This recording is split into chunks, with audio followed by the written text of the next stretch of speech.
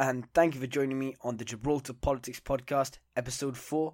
Today, I will be interviewing Dr. John Cortes, and we'll be discussing things such as the environment, health policy, environmental policy, the LNG station, and much, much more.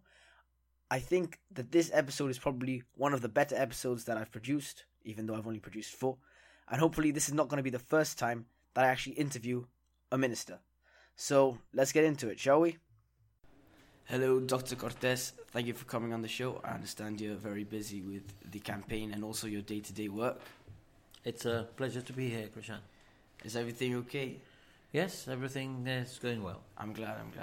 All right, so it's going to be a short 20-minute interview, and I'm hoping that we can go over health policy first. And I understand that there's been a lot of progress that you have made, especially considering the new chemo treatment that you've released, and obviously the new cafeteria that's been put in the St. Bernard's Hospital. So I was wondering, what improvements do you think can be made over the next 4 years as if you were to be Minister of the Health? Okay, well, a lot. I now think I know enough about the health service to be able to start making further improvements. There's a lot of things we can do to make the progress through the journey through the health service more user-friendly. There are still a few bits that I think we need to smoothen up to make that patient's journey better. So that when a patient comes in, perhaps first contact in the primary services, then the referrals onto a consultant, diagnostic work like scans and x-rays and so on. I would like to make it a much smoother transition so that people always know where they are, they get plenty of feedback. So these are things that I think with the structure we now have within the GHA we can build on. Also, I'd like to expand the number of interventions and the types of things that we can do here in Gibraltar without having to send our patients away to either Spain or the UK, which can be quite traumatic, particularly in certain conditions. Clearly, there will always be things that we cannot do in Gibraltar in a place of our size, but the more we can do here, the better. So these are the two general thrusts, I think, of what I'd like to achieve in the next few years, including also, of course, more screening, any vaccinations and so on, always keeping up to date with developments at a global level. And how would you like to actually implement these changes? What specific policies or schemes would you be introducing in order to make these changes happen? Well, what we have to do is continue to work with the professionals. I think one of the problems that I found in the GHA when I took over as its chairman, its minister, was that there wasn't enough involvement by professionals, including allied health professionals like the therapists, nursing and doctors. Increasingly, we've involved them in decision-making, we've consulted them more and more, and I think it's crucial that the professionals themselves, as well as the users, form part of developing healthcare policies and of sharing with the administration what the problems might be, what the concerns might be, so that we're able to tackle them in a way that will benefit the patient primarily, but also the professionals who work in the health service. That sounds great. I was wondering, obviously as health minister, you do keep up with health overall, as in the advancements that are happening in the technology, etc. And there's been a lot of advances in both biohacking and in health technology itself. Do you see any of that trickling down to Gibraltar in the next 4 years? Okay, there are things that clearly are a challenge in a place the size of Gibraltar. There are some procedures, for example, which we could never do here, not necessarily because they're technologically more than our equipment could have, but because if we had very specialized surgeons here who would, for example, only do 1 or 2 cases a year of the rarer operations or deal with rarer disorders, then they would de-skill and they wouldn't have enough practice, so to speak, to be able to do it. So there are some things that we could never be able to do here.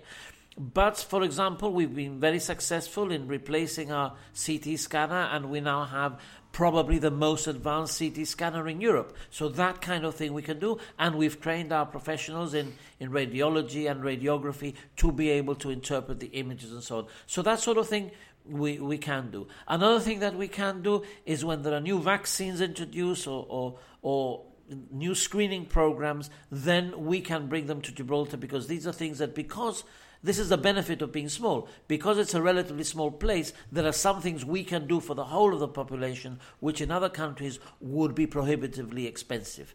Our introduction only this week of the meningitis B vaccine and our introduction of the NIPT test, genetic test for babies, are two examples of what we've done over the last couple of years. All right, that's extremely interesting. Thank you. I think we should move on to the environment now, and I'm hoping whether you can give me your comments. Firstly, before we actually get into the LNG station situation, I'm hoping you could tell me what the GSD plans to do to reduce the effects of climate change, as well as reduce their carbon emissions as a whole. You mean the GSLP? Sorry, the GSLP. My apologies. Right. Continue working in the way we have been, but redoubling our efforts. Let me explain. When I became Minister for the Environment, and I knew what the environmental scenario was, because this is my profession, it's something I've been doing for decades. There was no awareness in government, and very little awareness, except in one or two nuclei in the public service, about issues to do with a carbon-free economy or reduced carbon economy, energy efficiency, renewable energy. So I was starting not from zero, but from probably minus 20. Mm-hmm. So nothing was being done. There was absolutely nothing being done in Gibraltar to even have raised awareness of these problems which threaten the planet and threaten Gibraltar. And we know what severe weather can do, and how it's clearly proven that climate change is increasing the severe weather events around the world, including Gibraltar. Therefore, we had to start from minus 20. I think we're probably at plus 15 at the moment. I mean, I'd like to go much, much further. But now we have the basis. Now people are already aware of these issues. People are already beginning to convert to solar. People are already seeing the benefits of hybrid and electric vehicles. People are already seeing the sense of saving energy, because it makes sense in our pockets as well, both as individuals and as a country. So I think now is the right time to move ahead. We've already put in a few pilot solar projects. We have plans to do much more by way of solar. We've already seen that we are testing our waters literally for marine currents to generate current energy from the sea, and also wave power. And these are natural resources, untapped natural resources that Gibraltar has. So I would like to see these rocket in the next 4 years, so that by 2020 we can have a minimum, and I repeat, a minimum of 20% of our electricity produced from renewable natural resources. Oh, right. And in terms of actually reducing the carbon footprint of Gibraltar, especially when it comes to producing energy, the GSD have been saying that LNG is not as efficient as diesel. However, when I looked it up online, liquefied natural gas had a lower carbon footprint, but their argument is that the actual process of fracking is worse for the environment. Now, I'm just wondering what your comments could be on that. I'm no lover of fracking for other reasons, because of the local effect on the environment there, rather than a bigger scale. But natural gas is not exclusively from fracking, and there are huge deposits in many parts of the world of natural gas. So I think that is an argument to try to deflect the real environmental benefits for Gibraltar as a community that a gas-fired power station would bring. It is absolutely clear that burning gas produces less sulfur, less nitrogen dioxide, and many particularly particulate matter, much less, if any, particulate matter. Particularly when we are also going to have all sorts of latest technology in order to reduce pollution further. So the emissions from our gas powered station will be absolutely hugely lower than we are getting now, and it will have a real effect on the quality of our air in Gibraltar. All right, thank you, Minister. I was wondering, do we currently have an eco park? Yes, we do. We have very recently, just a month or two ago, we, in combination with private business, opened an eco park, which is a centre for people to take all sorts of waste materials, paint, fluorescent tubes, car tires, you name it, they'll do it. And that's open 7 days a week. And it's there to encourage the proper disposal of rubbish so that we won't see accumulation in street corners, which sadly we still do in some areas, and to encourage recycling, which is an obligation under the EU, but we like to encourage it not because it's an obligation, but because it's the right thing to do. I completely agree with you. So, when it comes to actually recycling, currently, if I'm not mistaken, does it happen in Gibraltar or Spain? No. At the moment, and we must remember that until 2012, when we had been elected, you couldn't recycle anything other than glass and plastic in Gibraltar. There was no provision for recycling of cardboard, of paper, of cans, of waste oil and so on. So we have been introducing these recycling streams since the very beginning of 2012. Sadly, at the moment, most of the recyclates do go across the border to Spain, to centres there. We are working on being able to do more recycling in Gibraltar, including, for example, production of biodiesel from waste oil, cooking oil, and so on. Yes. So these are things that we also want to roll out over the next 4 years if the people put us back into government. Now, I'm always an advocate for recycling. I think it's extremely important, especially when taking care of our environment.